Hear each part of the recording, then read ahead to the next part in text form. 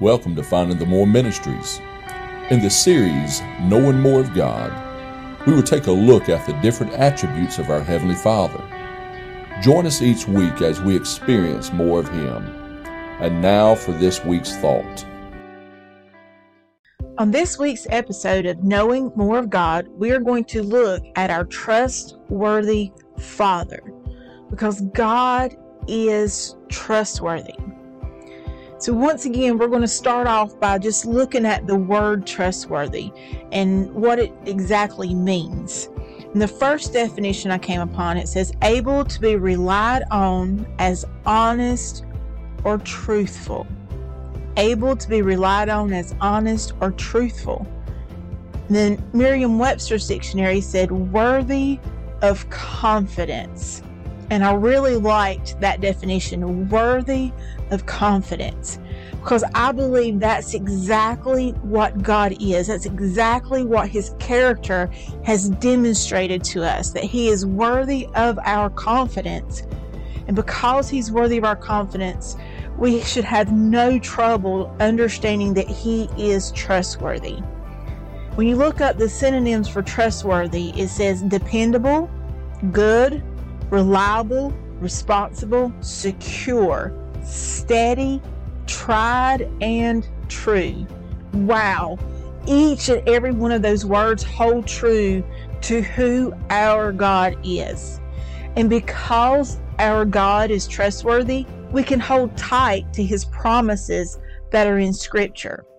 I believe we struggle with God's trustworthiness because we have a notion that God should come through on our time rather than the right time, which is God's time. You see, we live in such a right now world. We can get things instantaneously. We get things delivered next day. We don't even have to leave our houses. That we think that when we pray or when we read God's promises to us, we think that it should happen right this moment. We start to doubt how trustworthy God is because we're not looking through His eyes. We don't see the whole big plan.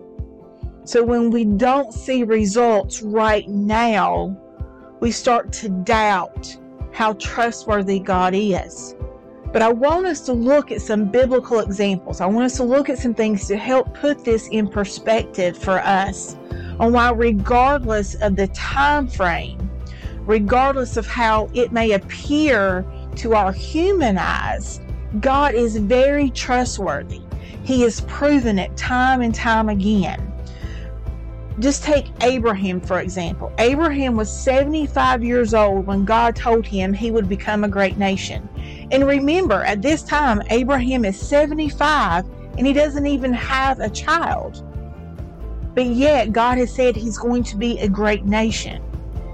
And if you think about it, Abraham didn't have his son Isaac until he was 100 years old.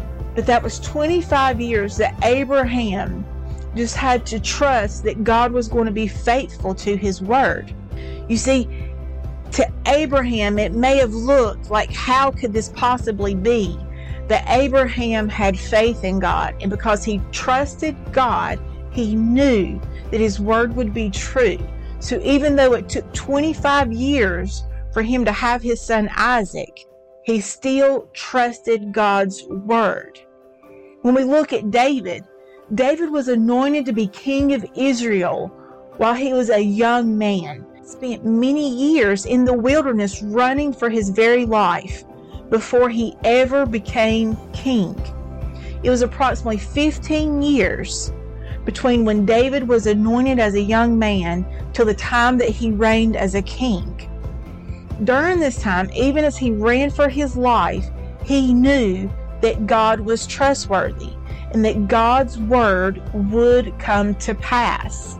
He even says in Psalms 4:5, offer the sacrifices of righteousness and put your trust in the Lord.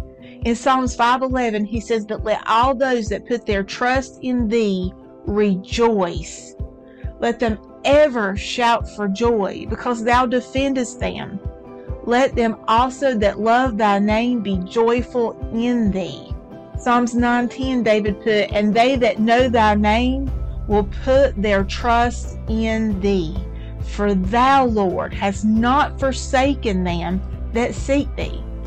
Did you read that? He says, "You have not forsaken them that seek thee." And he's talking about the very God who had anointed him to be king, but yet he had to turn around and run for his life in the wilderness. But yet he knew that his God had not forsaken him. He knew that his trust needed to be in God and not what his eyes could see.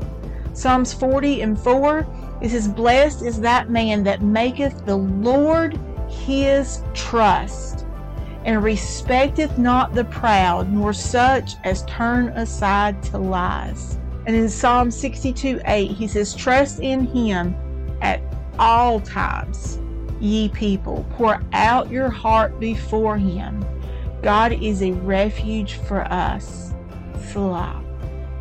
Trust in him at all times. David said, you just have to trust in him at all times. Even when our earthly eyes can't see how this truth will come about, we just have to trust in the Lord because he's trustworthy.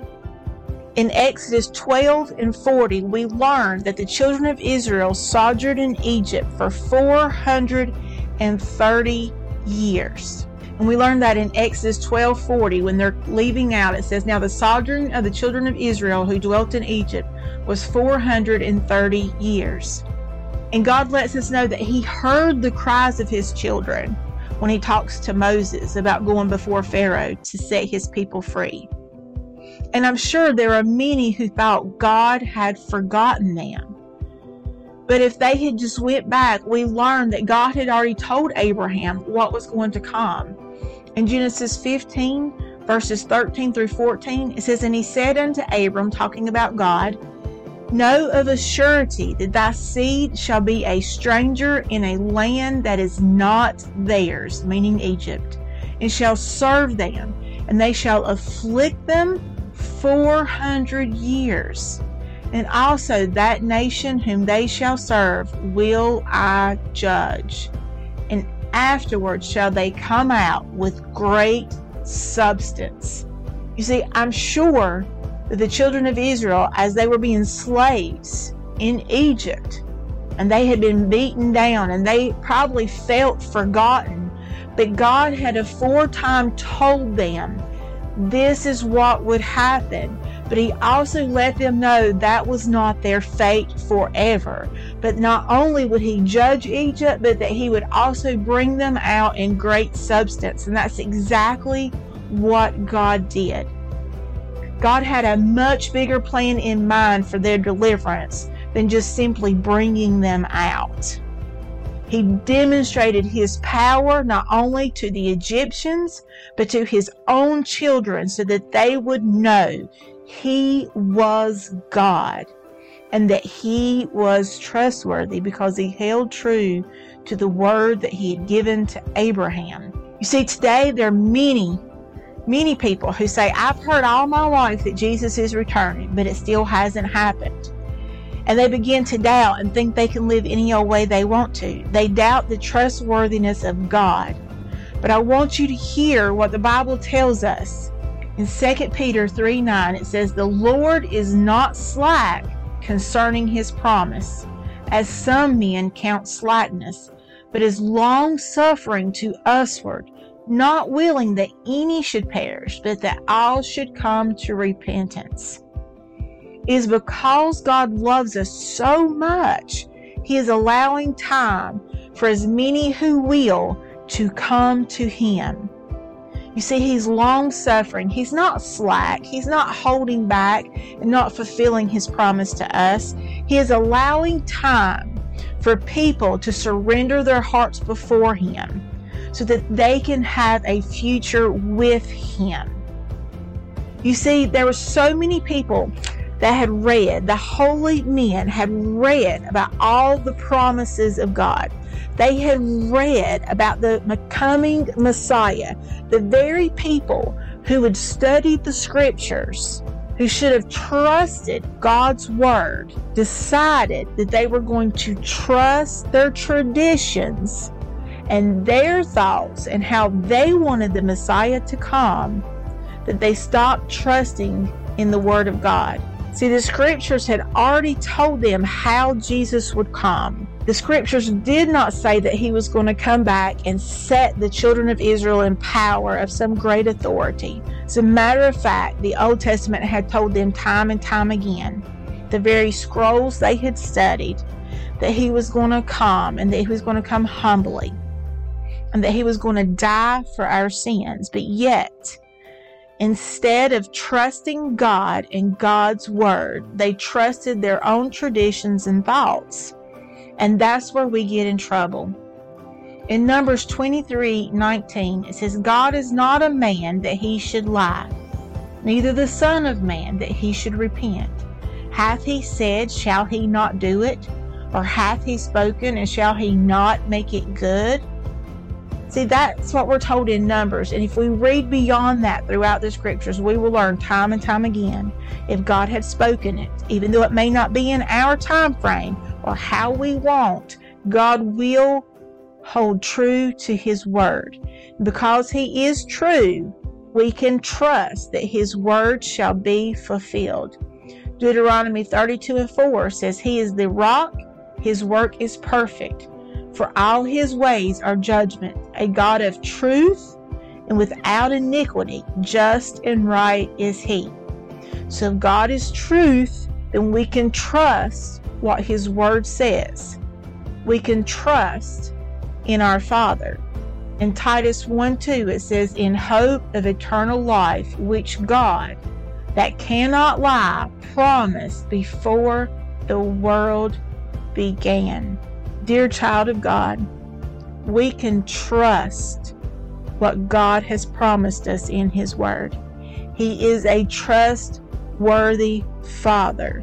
That does not mean what we want, when we want, is how it will come about. But God's will, according to God's promises, in his word, in his time, we can trust will come to pass. And there is a peace in knowing that we can trust our Father. We can have reassurance to be with him one day. The Finding the More family would like to thank you for connecting with us today. You can find us at www.findingthemore.org or on any of our social media platforms at Finding the More. Our prayer is that you experience the more in Jesus.